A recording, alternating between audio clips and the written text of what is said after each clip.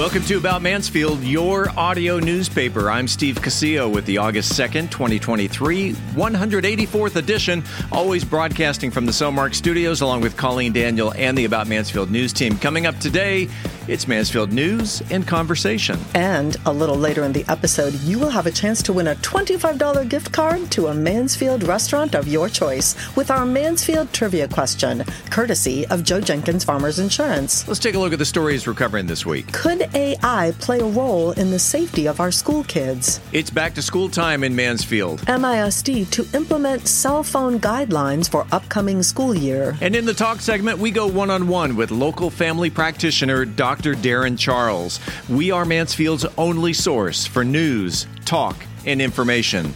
This is About Mansfield. Are you ready to create unforgettable memories? Picture this, an enchanting event venue nestled amidst breathtaking landscapes with panoramic views right here in Mansfield. The Grandview Event Center is the perfect setting to bring your vision to life. From intimate gatherings to large-scale extravaganzas, the Grandview has flexible spaces to accommodate any occasion. Be it a trade show and exhibition, corporate event, or charity gala and fundraiser, book your next unforgettable experience at thegrandviewmansfield.com. That's thegrandviewmansfield.com. The Grandview Event Center, where memories are made and dreams become reality. Book your event today. Hey, it's Steve Casillo, and we all remember the storm that blew through our town back in June that pelted this community with baseball-sized hail. It did a ton of damage around Mansfield, including my own roof. Regular listeners to About Mansfield have heard Paul Duncan's commercials for Trinity Roofing and Construction, and after the storm, I reached out to him, and boy, am I glad that I did. From the first call to Paul to working with the crew leader, the scheduling department, and the entire construction team, and how it all played out with my insurance company, working with Trinity Roofing and Construction was a breeze. It's easy to see why they're a platinum preferred contractor with Owens Corning with an A+ rating with the Better Business Bureau. So if you're thinking on replacing your roof, look no further than Trinity Roofing and Construction. They're a Mansfield-based company, and you can find them on the web at trinityroofingconstruction.com. Again, that's trinityroofingconstruction.com. No matter your familiarity with buying or selling real estate, having an experienced, trusted advisor on speed dial is priceless. The Roger and Beth team of Century 21 Judge Fight is here to be that resource for you. Whether you're buying right here in Mansfield or your dreams are taking you elsewhere, we are ready to help you with turning that vision into a reality. To learn more, visit our website at homesinmansfield.com. That's homesinmansfield.com. Hi, I'm Michelle Newsom, Mansfield School Board Trustee, and you're listening to About Mansfield. This portion of the news is brought to you by the Grandview Event Center. Welcome back to About Mansfield. Could artificial intelligence be the cure-all for on-campus safety? Administrators at Mansfield ISD told school board members at a board meeting on Tuesday about a proposal to use Evolve Technologies, a company that claims its AI scanners can identify weapons on passers-by. The technology flags items of concern on special displays, pinpointing where a weapon might be located on a person. The feature then allows human security guards to search a specific area on a subject rather than forcing them to undress. Educators have long complained that it takes too long for students to pass through traditional metal detectors, as bell schedules do not wait for children to remove belts, shoes, or backpacks. The Evolve system scans individuals as they pass by its electronic towers. There's no need to undress, remove bags, or file through the detectors one by one. The company claims its technology caught more than 100,000 weapons in 2022. There's no word on how many of those weapons were on school campuses. It's not clear how Mansfield ISD would pay for the proposed technology, though the school district allocated nearly $7 million for security in its 2023-2024 budget proposal. The Houston Astros and Six Flags Over Texas Parks also use Evolve's technology, and so do at least 10 NFL teams, monitoring visitors during events. The proposed school district program isn't official yet. It was simply a staff recommendation that was presented to the board. No final decisions have been made. It is almost time for MISD's Back to School Bash, and this year is going to be bigger than ever. Mansfield ISD will host its 8th annual event on Saturday, August 5th from 7:30 in the morning until noon at the Center for the Performing Arts on Debbie Lane. The Bash will officially kick off the start of the 2023-24 school year. In addition to a wide variety of activities and games, there will be backpacks, school supplies, student health services, and a lot more, completely free of charge to all Mansfield ISD students. And if you're interested in helping the district reach its fundraising goal for the event, please consider making an online donation or becoming an event sponsor. At the June 27th Mansfield ISD board meeting, trustees approved a new policy related to student cell phone usage during the school day. Based on the new policy, Mansfield ISD is implementing new guidelines for the 2023-24 school year, limiting student use of cell phones and other personal electronic devices in our schools. The new guidelines are designed to limit distractions and learning disruptions in the classroom and include all devices used to communicate electronically, including, but not limited to, cell phones, smartwatches, and earpods and headphones. All students in grades K through 6 will be required to keep their devices turned off and stored away during the school day, except for before and after school. All students in grades 7 through 12 also will be required to keep their devices turned off and stored away during class periods. Campus principals will have the discretion to allow cell phone use during passing periods and lunch. If a student uses a cell phone without authorization during the school day, the device will be confiscated. A parent, guardian, or student may pick up the confiscated device from the office for a fee of $15. Campus administrators will state expectations at the beginning of the year, and administrators will monitor cell phone violations. If you have a comment about the show, the news, whatever's on your mind locally, tell us what's on your mind. In fact, Chris wrote in via email. He says, I appreciate that all you and your crew do so Mansfield residents can listen to all that is happening in our great city each week. You put together a great podcast, and I very much enjoy listening to it. Well, Chris, we very much thank you for listening. Do you have a comment? In fact, we'd love to hear your voice. You can reach us by voicemail at 817-435-2938. Again, that's 817-435-2938.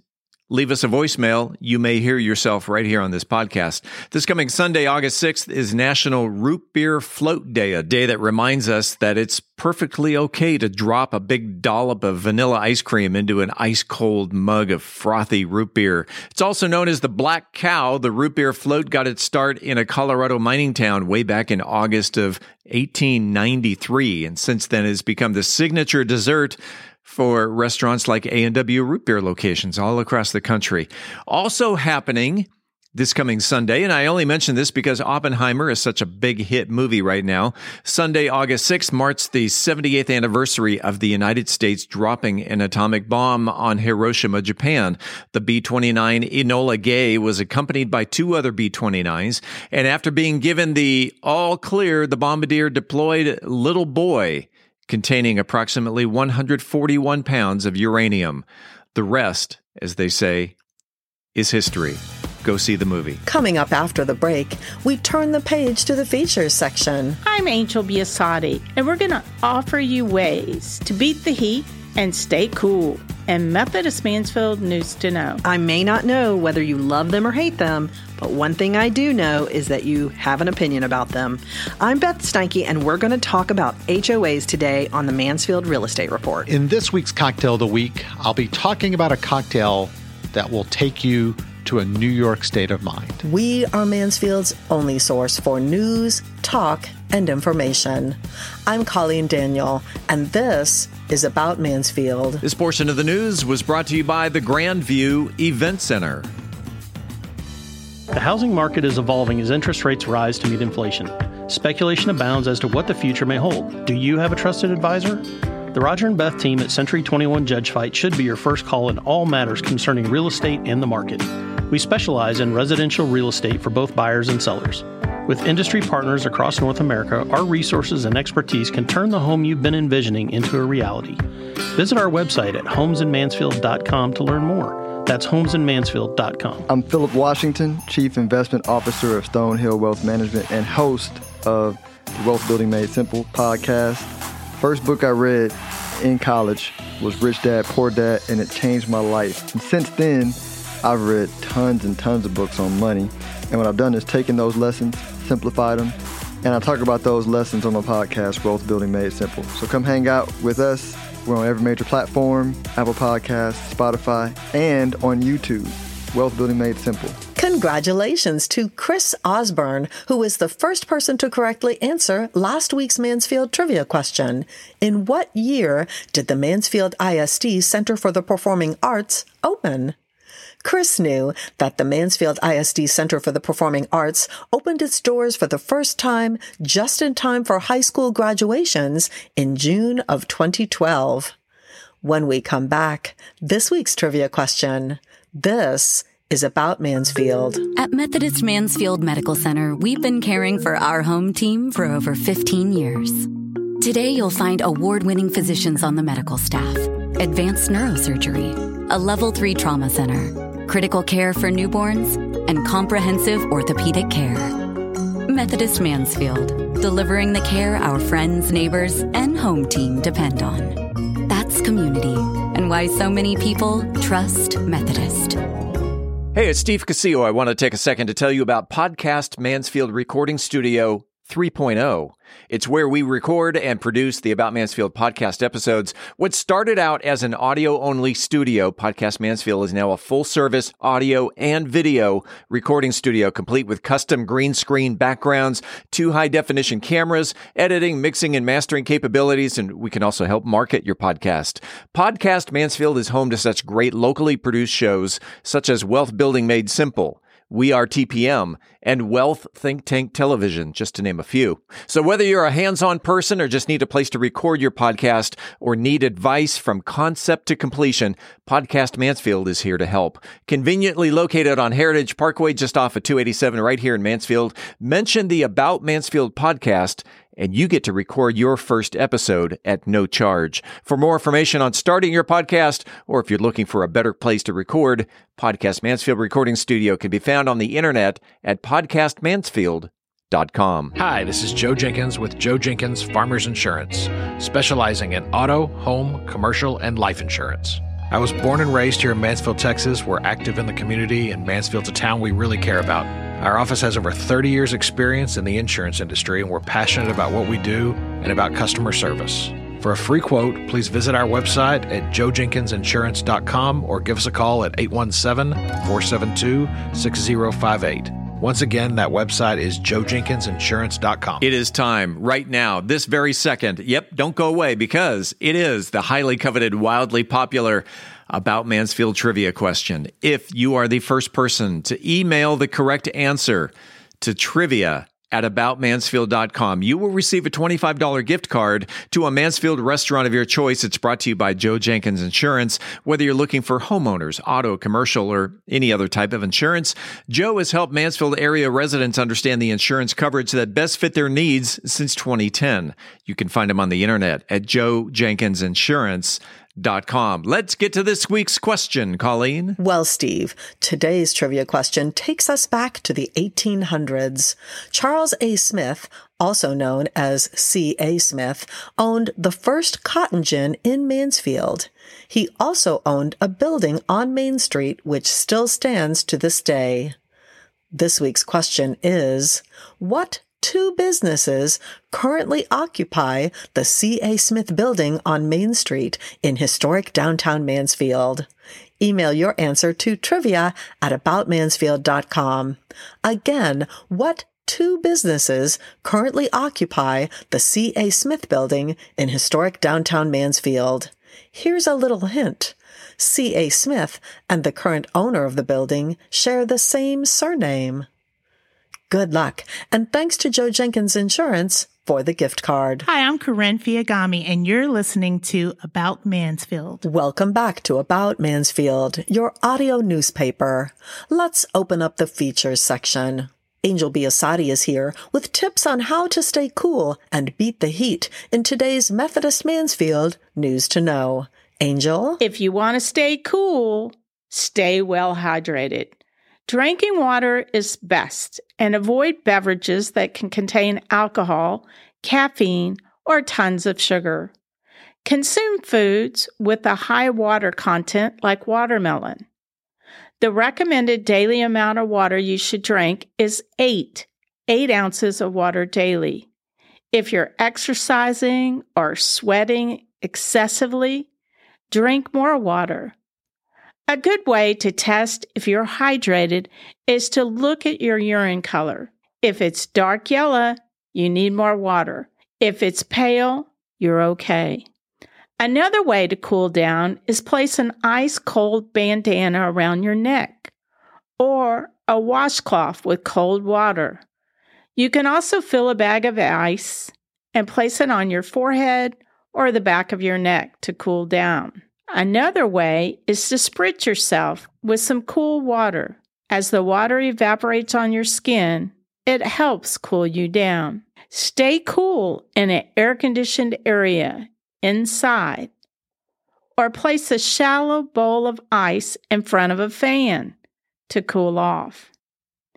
In extreme heat, wear light-colored clothing that doesn't attract the heat of the sun.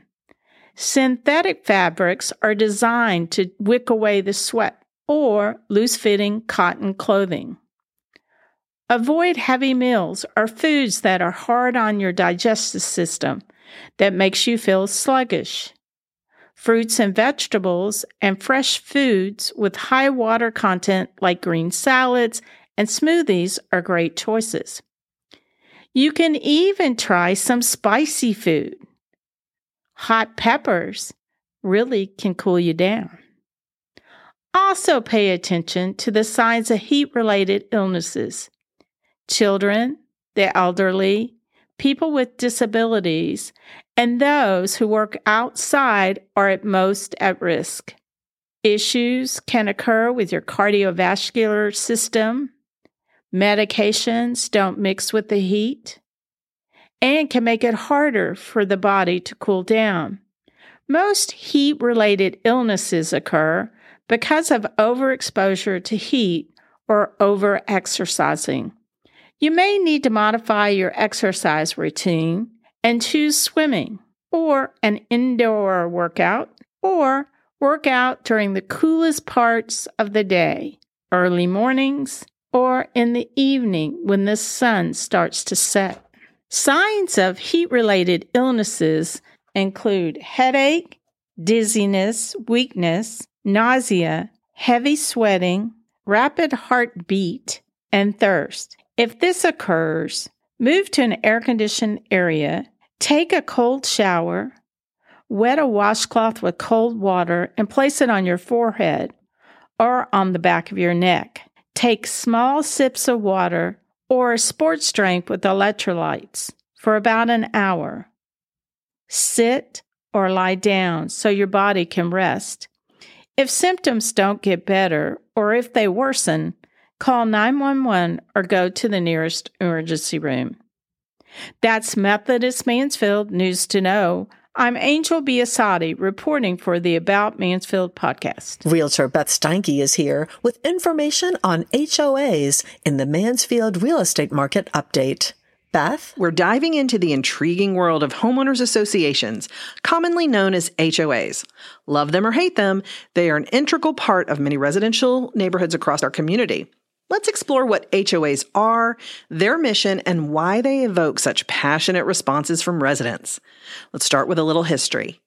Some of the first HOAs were formed early in the 20th century in Los Angeles County, beginning with the Arroyo Seco Improvement Association in Pasadena, founded in 1905, and the Los Feliz Improvement Association in Los Angeles, founded in 1916. These were born from deed restrictions and created a new kind of planned subdivision. They established a national legal precedent for zoning districts exclusively for upscale single-family residences. Private restrictions normally included provisions such as minimum required cost for home construction, square footage, architectural style, and in some cases, the exclusion of certain types of people. The concept of the planned communities, where developers created residential areas with shared amenities and common spaces, began to fully emerge during the 20th century. The goal was to offer buyers a more controlled and appealing living environment compared to traditional unregulated neighborhoods. However, the modern concept of HOAs, as we know them today, began to take shape in the 1960s and 70s. This was a period of significant suburban expansion in the United States, and developers saw the potential for creating planned communities with a sense of uniformity and community spirit. During the 70s and 80s, the number of HOAs in the United States expanded rapidly. Many new housing developments, particularly in suburban areas, adopted the HOA model to maintain common areas, regulate architectural standards, and provide amenities like swimming pools, tennis courts, and parks.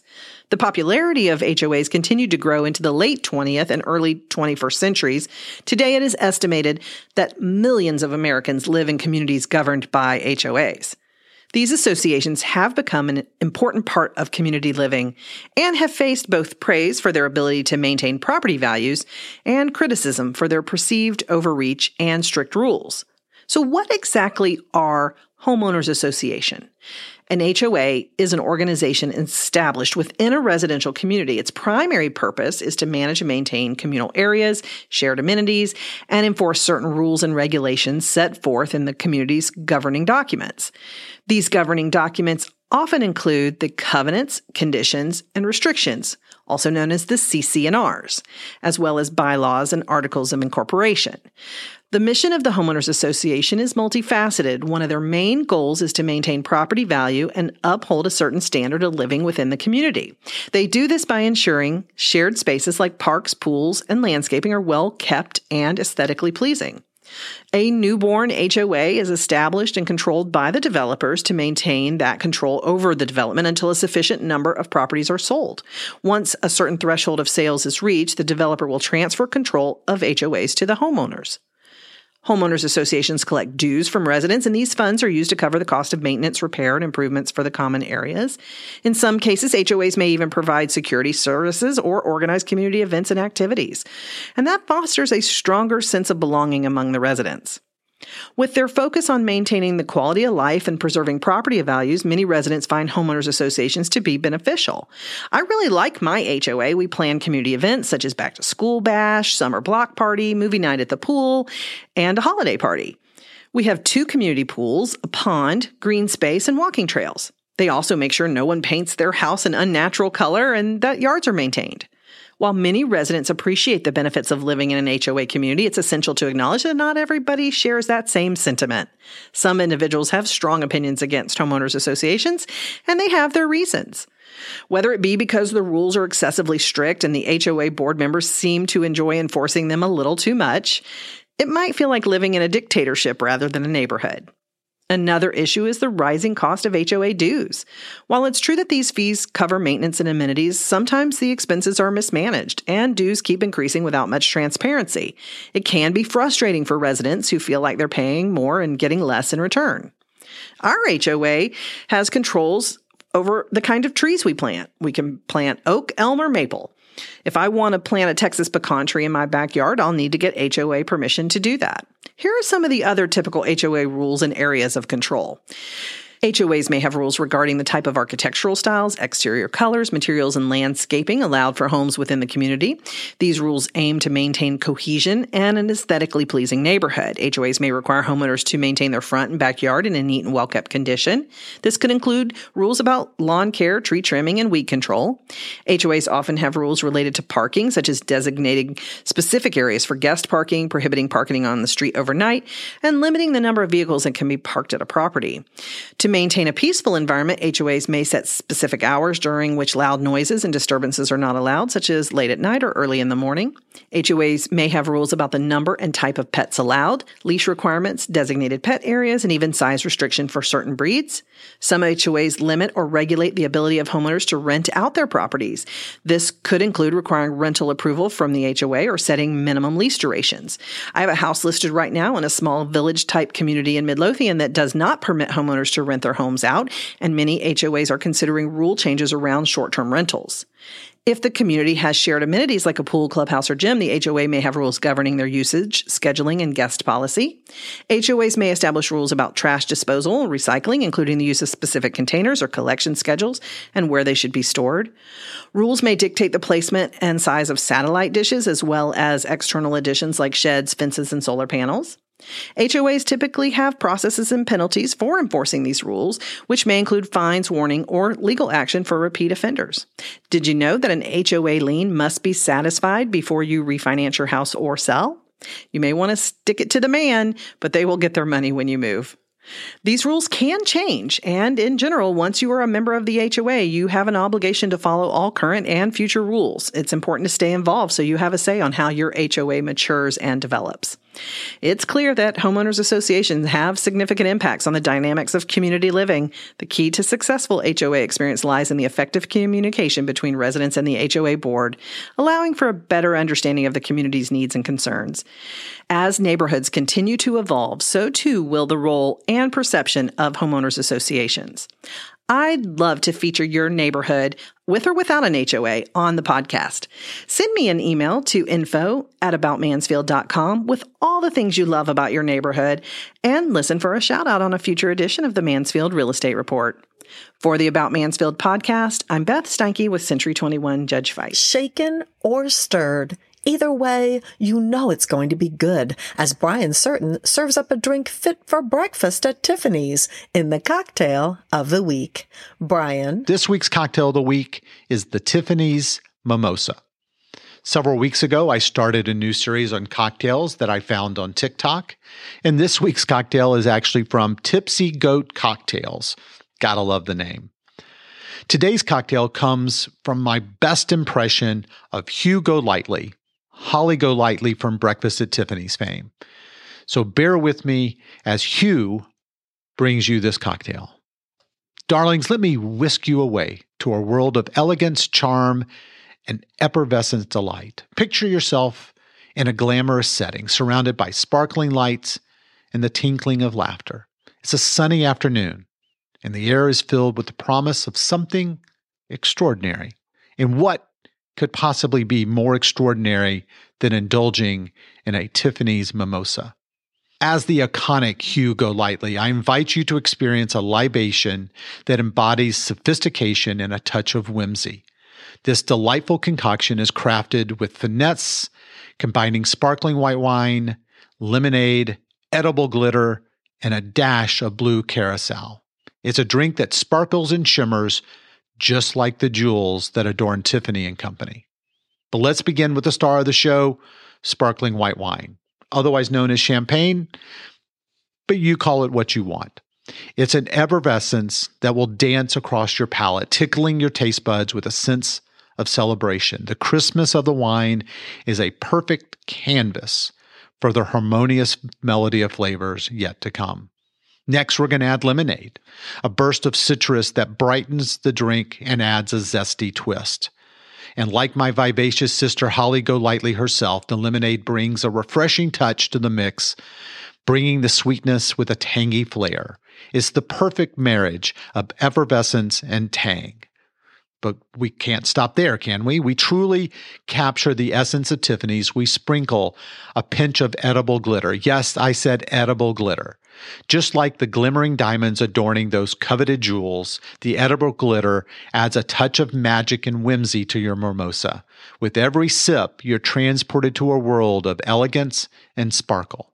And now for the piece de resistance, the blue carousel. This enhancing liqueur adds a mesmerizing azure hue to your drink. For those of you from Texas, basically it's light blue. But it's very reminiscent of the Tiffany blue that has become synonymous with luxury and style. With its hints of orange and the mystique that it brings, blue carousel adds a captivating twist to the mimosa, leaving you an unforgettable sensory experience. With each sip of the Tiffany's mimosa, you are transported to the glamorous world of me and my sister Holly. This delicate bubbles tickle your nose, and the citrus dances on your tongue, and then shimmering glitter mesmerizes your eyes. It's a drink that embodies the spirit of Tiffany and Company and my sister Holly. It's timeless, It's enchanting, and it's filled with wonder. So, my darlings, let's raise our flutes and toast to the Tiffany's Mimosa, a tribute to elegance, a celebration of life's precious moments, and a reminder that sometimes a touch of sparkle is all it needs to make our dreams come true. But don't worry about taking notes. I'll be giving all the ingredients and instructions and posting them on your favorite website, bourbongospel.com. Ingredients: you're going to need sparkling white wine, 2 ounces of lemon juice, a half ounce of blue curacao, and edible glitter. To make the cocktail, pour in a couple of ounces of your sparkling white wine, then pour in the lemonade, and then continue to top with the rest of the champagne. Put the edible glitter on top, and then pour in the half ounce of blue curacao. Let it settle, and then serve it. Again, the experience is absolutely fantastic. Here in the summertime, out on a patio, the colors just really pop. As always, I'm open to hear your take and your input. You can reach me at brian@bourbongospel.com. And until next week, as Mark Twain is known for saying, too much of anything is bad. Too much whiskey is barely enough. Reporting for the About Mansfield podcast, I'm Brian Certain. Hi, this is Philip DeGroat, and you're listening to About Mansfield. Welcome back to another segment of About Mansfield. I am Steve Casillo, making the transition from news to talk. And in the studio today, he came recommended by a friend, and so I've known this guy for a long time, but I really don't know this guy at all. And so I thought, let's bring Dr. Darin Charles into the studio. Doctor, welcome to About Mansfield. Yeah, thanks for having me. And can I call you Darin? Or, yeah, absolutely. I don't have to call you doctor. No, we can. No formality for me, so that's good. All right. You started out with the way we met. You're a general practitioner. I started out as your patient, and that's how we met. But I've watched your practice grow. I watched you move from one building to another building, now into your own building, and we'll talk about that as the interview progresses. You're not from Texas. Well, I was born in San Antonio, but shortly after that moved to Oklahoma, to Tulsa, and grew up in Tulsa, and then moved to Mansfield the day before I started my freshman year of high school. At Mansfield High? At Mansfield High School, yes. Let's go back to San Antonio. Okay. So you were born in San Antonio. You were there for how long? Just a couple of years, about 2 years. And so no memories of San Antonio whatsoever. Have you been back? It's a great place to visit. My family loves it, and like to go to SeaWorld, like to hang out at the Riverwalk, but no, I don't. No family memories of San Antonio. Have you gone back to see the house that you lived in as a 2-year-old? I've been back with my parents to see the old place that we've lived in before. Yeah. So, humble beginnings in San Antonio. Where in Oklahoma? Near Tulsa. Near Tulsa. Yeah. Great town of Catoosa. That's where you stayed up until? Yeah, we moved in there. We built a house on my grandparents' property when I was about 2 or 3 years old and lived there. I have 2 older brothers. And so after my middle brother graduated high school, my dad got transferred to Dallas. And that was right before I started high school. So that's when my parents and I moved to Texas, back to Texas. Transferred to Dallas. So what kind of work did he do? He's in accounting. He's retired now, but yeah, in accounting for a steel company back then. But tell me about Catoosa, Oklahoma. The population and it was a 3A high school. So I know my brothers graduated with probably around 120 kids in their graduating classes. I don't know what the population of Catoosa is now, although it's grown. There's a big casino in Catoosa now, and so a Hard Rock hotel and casino. So things look different when I go back to that town than it certainly did when I was there. But certainly rural Oklahoma is kind of where I went for elementary school, middle school. 3A, would that be a 6-man football team or? No, I think we had a full 11-man football team, probably not a lot of extra guys on the sidelines. I know when we moved from there, they were still playing 6-on-6 girls basketball. So the girls played half-court offense and half-court defense. And wow. So that was when we moved to Texas, the big city of Mansfield, 5-on-5 girls basketball was a step up for sure. Wow. Okay. Catoosa, what are you doing on a Friday night in Catoosa? Me, not much of anything. I mean, I only lived there until I was 13, so not much of anything. But, we had family around, so probably most of that time was hanging out with family, going out to my aunt's house and swimming. If it was the summertime, that was, riding bikes and hanging out with friends. And that's most of those years probably how I stayed busy. So mom and dad packed up the truck. They moved to Mansfield. That's right. Where you went to Mansfield High. Correct. What year did you graduate? So graduated in 95. Oh. So we literally moved to Mansfield the day before high school started. Hadn't closed on our house yet, so we spent the first few weeks of my high school career living out of the Hampton Inn, which was up near 20 and Matlock. So not the one right here at 287? Oh, no, that didn't exist then. So so that was the closest place we could stay, was all the way up in Arlington, and drove down to Mansfield, stayed in a 2-bed hotel room for a few weeks, but no, that was it. Got started at Mansfield High School back in, I guess that would have been 91, and then graduated in 95. How did that feel coming from population of Catoosa? I don't. Yeah, like I said, I don't know for sure, but Mansfield school wise was infinitely bigger in my mind. So how did that feel then? You're going from that little. Sure. The little town. Mansfield in 91 was still a pretty little town, sure. But felt enormous to me. I would think. Yeah, no, it was pretty intimidating. Certainly didn't know anyone, walked into class that first day not knowing anyone. So certainly some fun stories to tell about, eating lunch by myself those first few days, these sad stories of new kid in town trying to find his way. But it was a big change, but a lot of opportunities available through Mansfield that I wouldn't have had I stayed in Catoosa. So ultimately, a great move for me personally, but a little bit of a rough transition. Luckily, found got brought into a loop of friends, and those are still some lifelong friends I have now. So that was. Including the one that recommended you be here. That's today. Right. Yeah. That brought me here. Should we give a shout out to Joe? Yeah, let's do it. So okay. Joe Jenkins. So I met him at a lock-in at First Methodist Church here in Mansfield during my freshman year. What is a lock-in?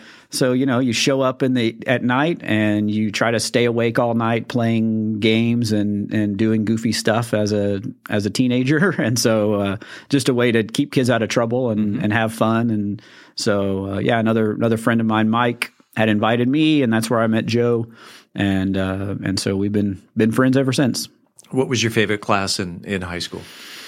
They started the health occupations program here in Mansfield when I was there, and so probably that obviously kind of leads to where I am now. But those health occupations classes were really well done, and just getting started, trying to build a program that still does really well now. Yeah. Shout out to Jane Getz. She was the person who brought that to Mansfield 30 years ago, I guess probably now, but still remember her and her trying to build that program. That was Jane Getz was your teacher. Mm-hmm. Yeah, she was a registered nurse. She's the one who started the program here in Mansfield, as far as I know. I mean, I'd always wanted to be a doctor. I'd grown up knowing that's what I wanted to do. Okay. But that was a new opportunity that came up. I guess my sophomore year in high school, they started that program, and so I had 3 years in the health occupations program, and just got a lot of experiences through that program. I saw the first baby born I ever got to witness. Wow. I witnessed the first patient I ever saw die in front of me on that rotation. While you were in high school? Everything in between, yeah, absolutely. So it's a lot of memorable things that happened through that program. So. Were you a good student? Yeah. I mean, I was, fortunately, school came pretty easily. So I just had to, try my best to stay out of trouble and not aggravate teachers. That was really the main goal of my time in high school was to, not get in trouble while being at school. So. Not get in trouble. And how difficult was that? Well, I was a pretty good kid. I was always cracking jokes and aggravating folks, I guess. So we had some, friendly run-ins with teachers, I guess. Never anything terribly bad. But you weren't the class clown, though, were you? Well, I was voted most humorous of my senior class. But I was never I was always if you sat within 2 seats of me, then I was really funny, but I didn't disrupt an entire class. That was kind of my approach. Were you involved in any extracurricular? So I played basketball for a couple of years, and then coach decided that was enough, that I'd had enough. My basketball career was over. You're not 6'9", so so that put an end to my basketball career, and then got into theater arts a little bit. We started the improv troupe here in Mansfield. Mm-hmm. Joe and some other friends of ours, part of the theater class that started the improv troupe that's still going strong. I was going to say at Mansfield High School. Yeah. So that's something that kind of proud of. That was kind of the beginning of Whose Line Is It Anyways? And kind of the improv becoming a popular thing. And so we put on shows. We wrote sketch comedy and improv shows, and so that was enjoyable. Just earlier today. And for the benefit of the listeners, this is being recorded on Monday, July 24th. Earlier today, sitting in that chair to your left, was also a Mansfield High School grad. She starred, she had the lead role in Beauty and the Beast. Mm-hmm. So she played Belle as a freshman. Were you involved in any theater? I was not a great actor. No. I was, I had small parts in our one-act play and so forth, but no starring roles. I really just did it my senior year. It was the only time that I got into it, but it was fun. It was enjoyable. Like I said, I really love the improv. I think improv was just the spur of the moment. It lets you show kind of wit and sarcasm and some of those kind of things, which were more my style than true acting, I think. And thinking off the top of your head, and so that also tends to show a level of vulnerability. I hate that word. Vulnerability. You showed vulnerability by trying to say that word live during this, so that's impressive. That when you have to think off the top of your head, and by the way, how many questions had I prepared for this interview? 0. Blank slate. That's right. Which also brings up a level of vulnerability. There we go. That's one thing I really like about improv is that, it can all you can say something you didn't mean to say or you shouldn't have said because everything's on the fly. Yep. You can't take it back. Now, we have the benefit of being able to edit this because it's being recorded, but when you're in front of an audience, right, that's not always the case. That's never the case. Yeah. Where'd you go to? You graduated from Mansfield. You went to college. That's right. Yeah. So graduated from Mansfield in '95, and then went off to the University of Oklahoma. So I went there for a year. My future wife. That would make you a Sooner. That's correct. Still a Sooner. Yes, that is true. I'm not from around here, so I have to figure out. Okay, was that a Cowboy or is that a Sooner? No. Oklahoma State. U of O. Okay, that's right. Yeah, gotcha. Yep. So right. Oklahoma Sooners. I am a Sooner. So went there for a year. My future wife had graduated with me and had gone to Stephen F. Austin. And so after a year of meeting halfway, driving back and forth and realizing that we were probably in this for the long haul, we looked at our options and I ended up transferring to Stephen F. Austin. Okay. So we both went to Stephen F. Austin for the rest of college. You went to college, a specific college for a girl. Yeah, But it worked out because it all worked out. Now, obviously, it made my parents nervous. I was, leaving a big university with dreams of going to medical school for a smaller university. I was told by the pre-med department at Stephen F. Austin that 90% of their pre-med graduates got into the medical school of their choice. I later found out that was totally bogus. I'm not sure who came up with that statistic, but not the case. The year I graduated from Stephen F. Austin, of all the pre-med people who started, whenever I started, there were 4 of us that got into medical school that year. So I'm not sure what that percentage would be, but certainly nowhere near 90% of folks. So, but yeah, it worked out great for me. In a similar case, I'm not sure if this was exactly if she chose the college because of the boyfriend, but my son is a year older than his girlfriend, and he was going to UNT, and then all of a sudden, the next year, she's at UNT. They had 2 years apart. She was still at UNT, and he went to University of Minnesota, where they had a long-distance relationship, and now they are fiancés. There you go. And it's very good, yeah. And it's working. So long-distance relationship. It worked for us, and this was really pre-internet, certainly pre-texting. Pre-FaceTime. So long distance still cost money. So we were discouraged from calling each other. And so we have boxes of letters. We literally wrote letters back and forth to each other for, the better part of a year. And we have boxes of old letters between my wife and I from our freshman year of college. So pretty cool. And there'd be road trips where you meet in the middle? Yeah, we usually would meet, it's about here is about midway, and we're both from here, so we would meet here, and then every once in a while make the full trip all the way to one or the other. But a lot of driving that first year. Let's talk about med school. Yeah. Where was that? That was back at OU. So after I graduated from Stephen F. Austin, went back to OU for medical school. So you get a little whoo from your parents. So, that's right. All right, he's back. So got back to OU. So was there for 4 years of medical school. And your wife's name is? Dana. So you were dating Dana So at the time. we started dating, again, in college. We got married between our junior and senior year of college. So we were actually married. So she's been along for the whole ride. So she went on my medical school interviews with me, which probably made me look better. So that was good. So we graduated from college, had a couple of different options for medical school, had to choose between going to Houston or going to Oklahoma City to OU, and chose to go to Oklahoma City, and it was great. It's a really good medical school, busy, lots of hours. But when you graduated then from OU, the med school, you didn't just jump into a practice. Right. So after medical school, you have to do residency. Right.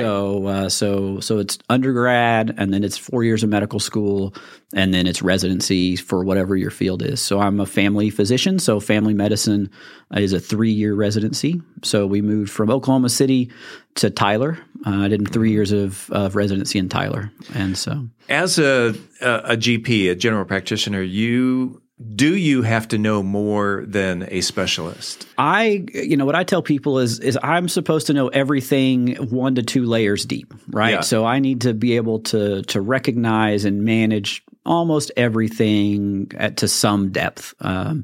Where a specialist comes in, obviously, is really that deeper knowledge for more complicated the third cases. layer and beyond. That's right. Or procedural things, yeah. right? So if there's tests and studies that they need to do that I'm not trained to do or not capable of doing. So I guess, you could argue I have to know more things, but at a lesser depth probably than specialists would. I was going to say a podiatrist knows feet.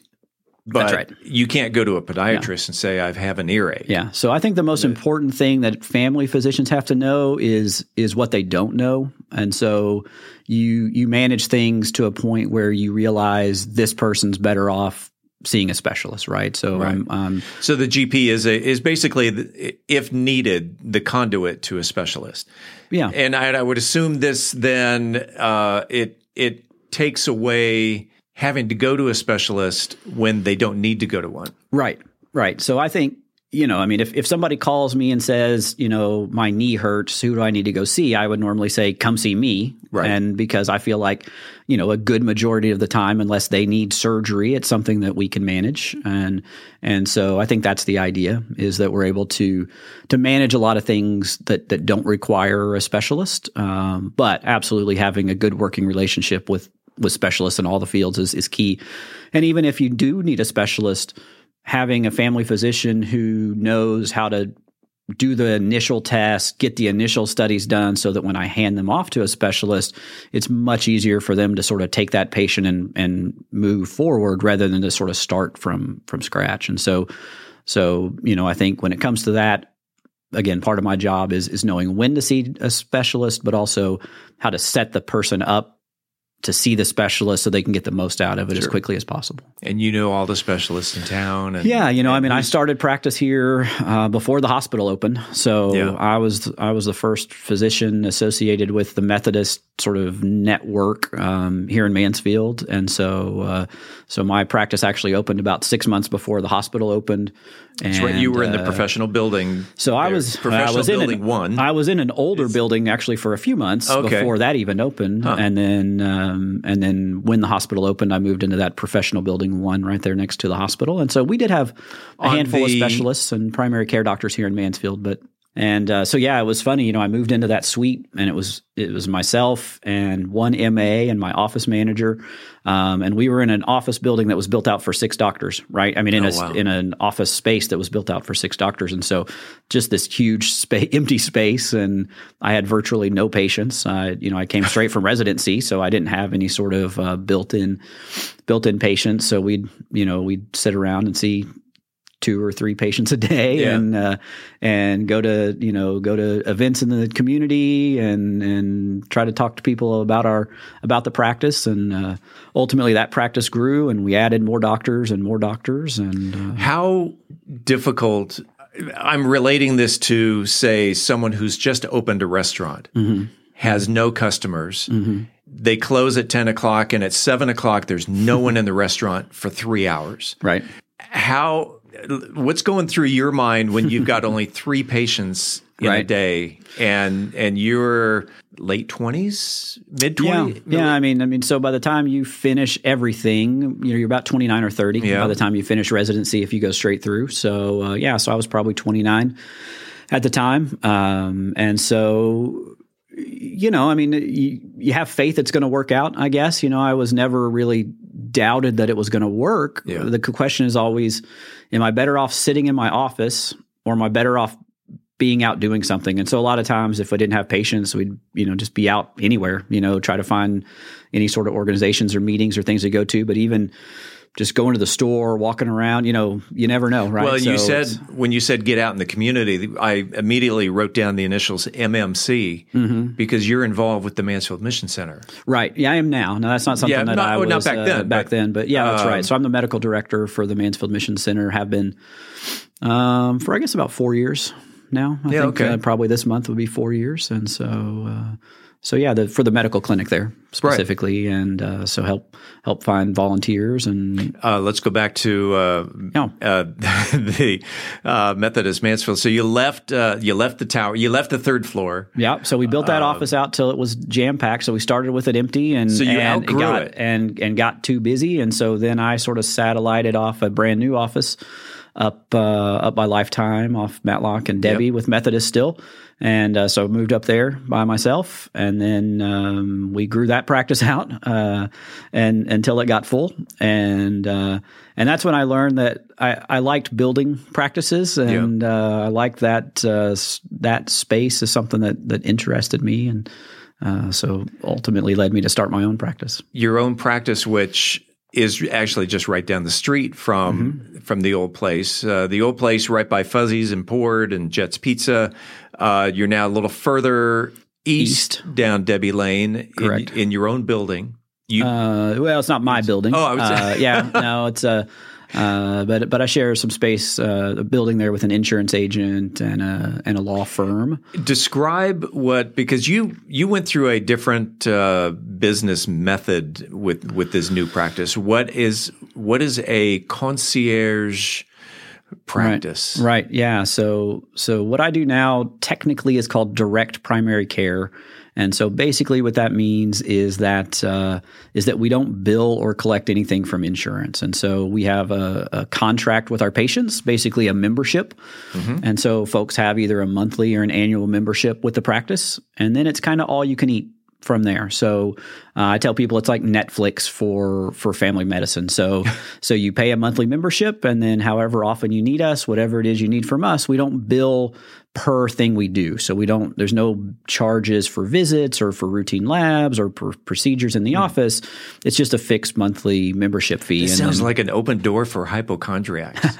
So, I think that for people who worry about their health a lot, it certainly is a relief knowing they've got access, because really, what it allows me to do. So when I left Methodist, and like most full-time family physicians, I had about 3,500 people who would call me their doctor. So I was the primary care doctor for probably about 3,500 people in town, which for a lot of people meant if they had a question or they needed to get in and get seen quickly, it was inconvenient, right? It's hard to get in quickly. It's hard to get a call answered.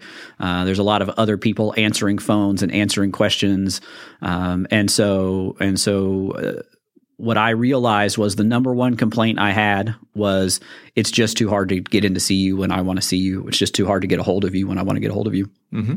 So this practice, by cutting out all the middleman overhead red tape, right? So we've streamlined things that I have a practice of about 600 patients. That's a full practice. So I'm working at about with about 20% of the patients that I would have been working with previously. So that makes me a lot more available and accessible. So my patients can call or text anytime they have questions. We can almost always see them the same day if they need to get in and get seen. Oh, wow. I'm the only physician in the practice. I have an office manager who's also a medical assistant, and then one other part-time medical assistant, and we're the only 3 people in the office. So I tell people if you call, one of the 3 of us is going to answer the phone. That's there's no phone trees. There's no centralized call center. Push 1 for English, put two for Spanish. Nope, none of that. So we've tried to streamline it. When I decided I was going to do this, and it was probably about an 18-month process from deciding I was going to make the move to actually starting the practice. The one word that I built the whole practice on is simple. So the design was, how do I take out any possible complications? How do I make this as insanely simple as possible for me and my staff, but also for the patients? And so, so we just, we try to keep it as all inclusive as possible. And so, when I'm done seeing you, you don't have to check out. You don't have to, there's no bill. There's nothing to do, right? I mean, that's just it. You walk in, you get seen, you walk out, and next time you need me, you shoot me a text and we get you taken care of. So, all right. So let's say someone does have insurance. Yeah. Most of my patients do. They can still come see you. That's right. So most of my patients have health insurance. And it still works for all the stuff that happens outside of my practice. So if you need to go get an MRI or you need to go see a cardiologist, you would still use your insurance just like you always would.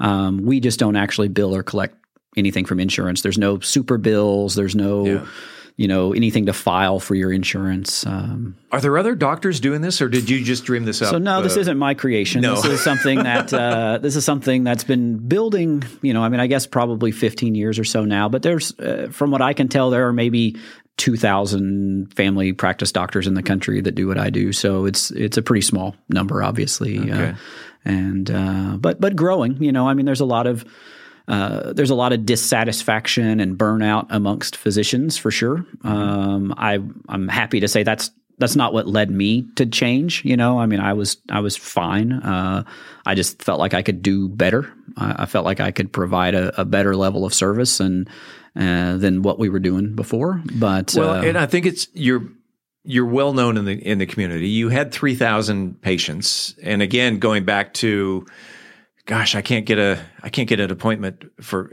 6 months away. Yeah. And that, so, keeping that simple business plan. Yeah. So knowing all of that, how many people do you think when I decided to change said, all right, we're in, sign me up? Out of 3,500 people. You tell me. 40. 40 signed up immediately. Yeah. So that's a humbling number, right? But we're dealing with healthcare, a complicated healthcare system, and I'm trying to introduce people to a whole new model that nobody's ever heard of before, that for a lot of people feels like we're throwing away their insurance money if they're going to pay for insurance and then come see me too. Why would you do that? So did you feel like 40 people, did you feel like when you first started your practice and you've only got 3 patients in a day, did you go, oh, here we go again? Yeah, absolutely. I assumed that somewhere between 5 to 10% of my patients would follow me initially. So I was expecting, 150, 200 patients, something like that is kind of what I thought. So 40 was a humbling number, but humility is a good thing. I'm sorry I didn't follow you. No, that's okay. Humility is a good thing, and so, but the practice continued to grow, and as people learned what we did, and still now, within the last few months, I've had patients who were my patients over 4 years. It's been 4.5 years ago now that I started my own practice, and I have patients who were patients of mine at my old practice that said, "We're signing up. We still, it's been almost 5 years and we still haven't found anybody that meets our needs, and it's not a good fit where we are." And so I still have old patients of mine that are joining my practice now. So they're older. That's right. Yeah. If someone wanted information about your practice, I don't even know the name of your practice. I know where you're at. Absolutely. But, so it's called Hometown Health. Hometown Health. Yeah. So basically, like I said, it's just a private practice. My wife and I came up with the name. We finished out the building. We picked out the paint colors. We literally sketched on a napkin the diagram. I'm not part of any bigger organization or anything like that, but we're starting my own practice in my hometown, and we'll try to keep it as simple and comfortable as possible is kind of the theme of the whole thing. So, does Hometown Health have a website? myhometownhealth.org. So all the good hometown health websites were already taken, unfortunately. So I got stuck with myhometownhealth.org. I hope we drum up a patient or two. Yeah, give us a call. We're certainly myhometownhealth.org. That's it. And is there a phone number that goes along with that? Sure, 817-854-2968. If you want to learn about kind of how medicine's being done differently in the area, or the other thing I would say is, if you're frustrated at how your doctor is working, I'm not trying to steal you as a patient. Ask your doctor if they've ever considered doing a different practice style and how they're doing. I would love to, I love talking to other doctors who are looking for alternatives as well. So maybe a doctor who's showing frustration with filing insurance. That's right. Yeah. There's, like I said, there's a lot of burnout and frustration with physicians these days. The system is hard. And in order to be successful in the system, you have to play the game, and you have to see a lot of patients, and you have to do a ton of paperwork, and you have a lot of restrictions on how you do things. And so, what I found was the only way to do that was just to create something totally outside of the system. Sure. So it's completely different than what people are used to, but that's by design. Good to finally sit down and find out who Darin Charles is. And this may not be the last time you show up here. Yeah, absolutely. Hopefully. Absolutely. Dr. Darin Charles, thanks for being on About Mansfield. Yeah, thank you. Coming up next week on About Mansfield, as we prepare to send the kids back to school, we're going to be talking education next week. You'll just have to find out who we're going to talk education with. As always, this is the place where you'll hear the latest Mansfield news, sports, and conversation. Until then, don't forget to like, follow, subscribe, share, love, or support this podcast if you haven't already, so you never miss an episode. It's free and it's easy. Head on over to our website, aboutmansfield.com. Right there on the homepage, enter your email address. Every time a new episode comes out, we send you an email. And we never send you any spam. We promise. About Mansfield is recorded at Podcast Mansfield Recording Studio. Hosts Steve Casillo and Colleen Daniel. Moment with the Mayor feature, Michael Evans. Methodist Mansfield News to Know, Angel Biasatti. Mansfield Real Estate Market Update, Beth Steinke. Cocktail of the Week, Brian Certain.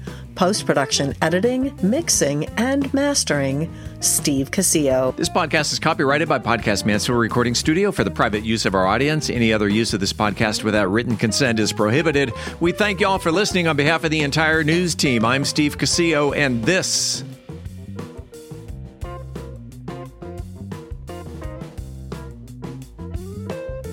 is About Mansfield.